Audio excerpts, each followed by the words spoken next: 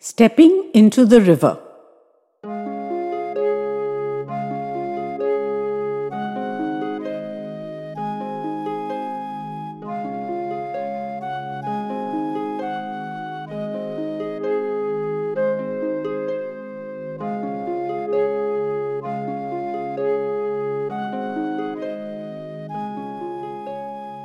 Birenda was my father's dearest friend.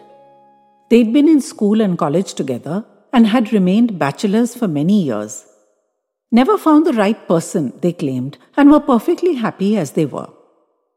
Then my father met my mother in his late 40s and discovered a different kind of happiness and became a great preacher on marital bliss.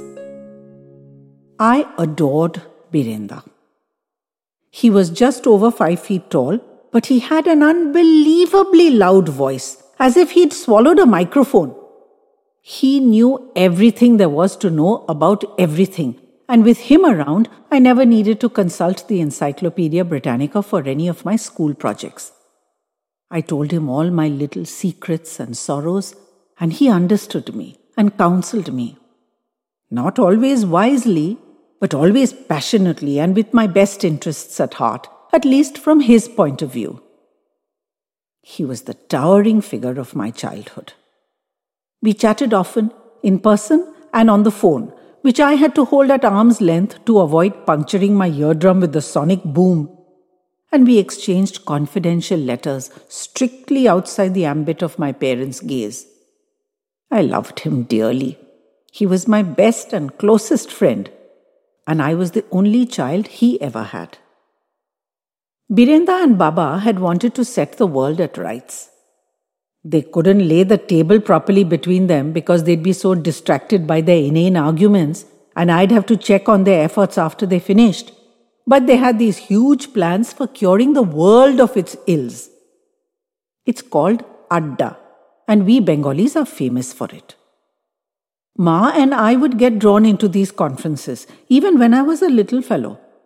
I had to prepare papers on all kinds of subjects, including, after a fall in school, the best surface for school playgrounds.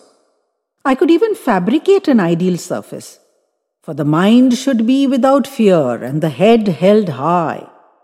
But the paper had to be logically presented.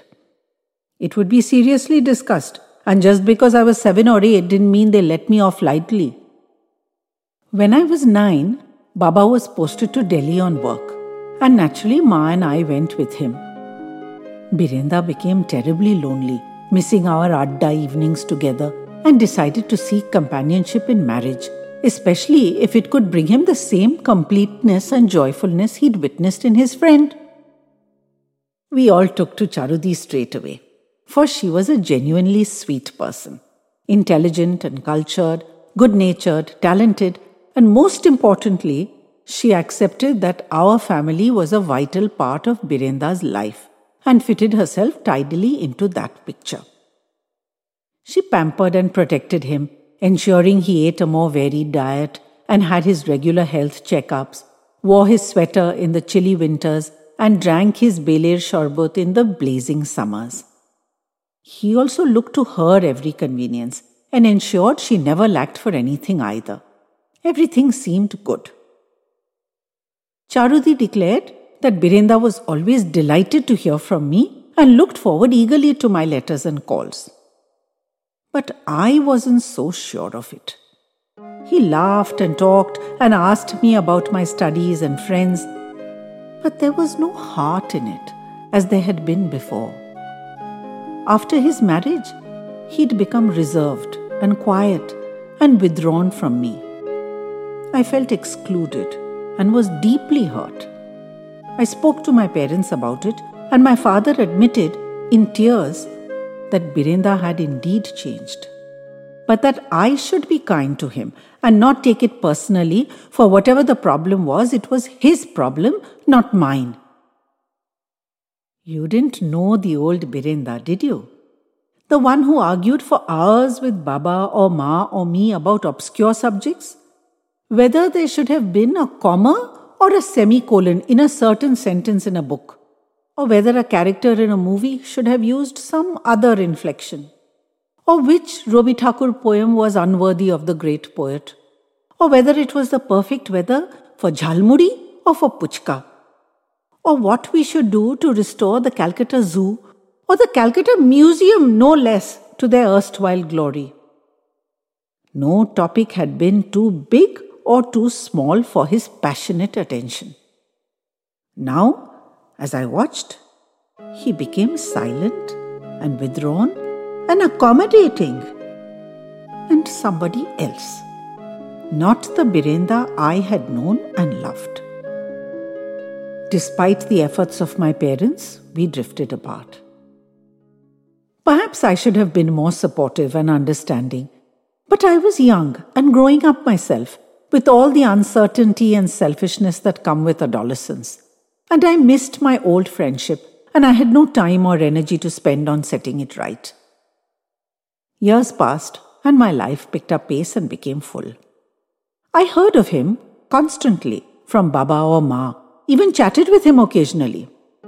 But nothing about him captured my heart again. He was just a dull, boring old man. Despite my callousness, he was beside me instantly when Baba and Ma were killed in the car crash. He stepped up and made all the arrangements and took all the difficult decisions. But he was no longer inside my magic circle and could not provide the kind of comfort he'd hoped to be able to. And both of us knew it. So he and Charudi did not stay long.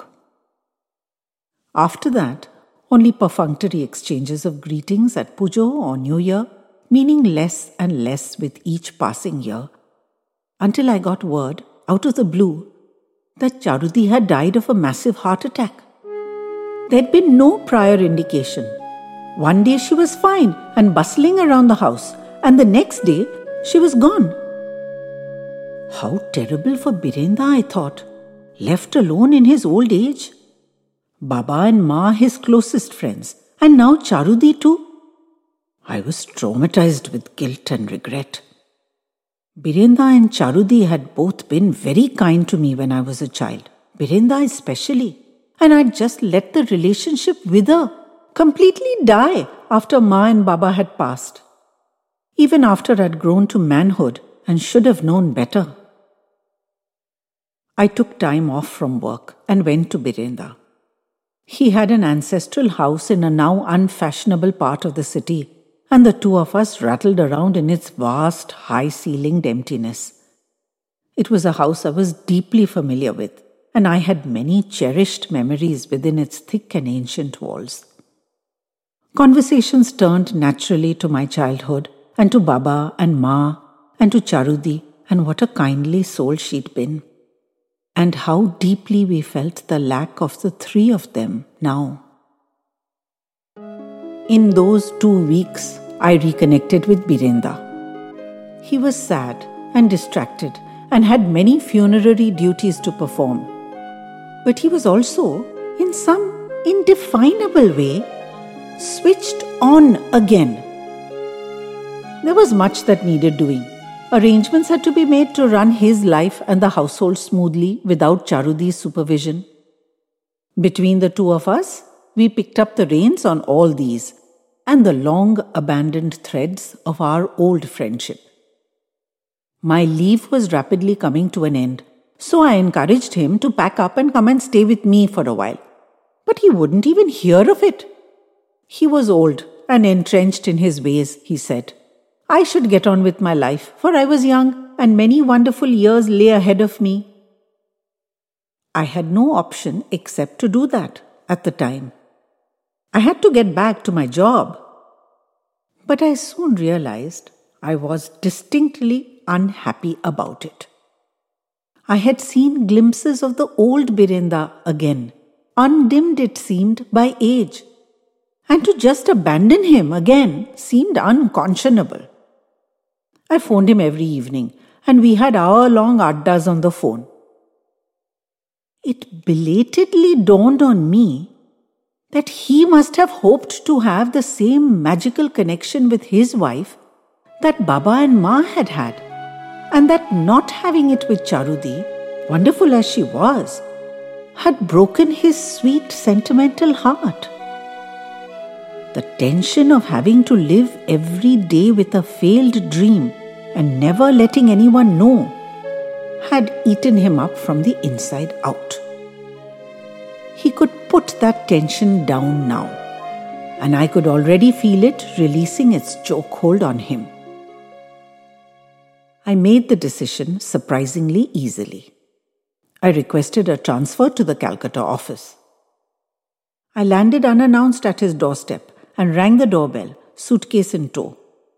The explosion of sunshine on his face made my secret shenanigans entirely worthwhile. We've settled smoothly into a routine. He believes he is in loco parentis, and I believe I am, which makes for some very interesting exchanges. He's every bit as passionate and argumentative as he was 20 years ago, and he's revived the full flower of the Adda spirit in me too. I have to admit, I'm thoroughly enjoying rediscovering the massive width and range of his intellect and passion. They say you can't step twice into the same river. I think I just did.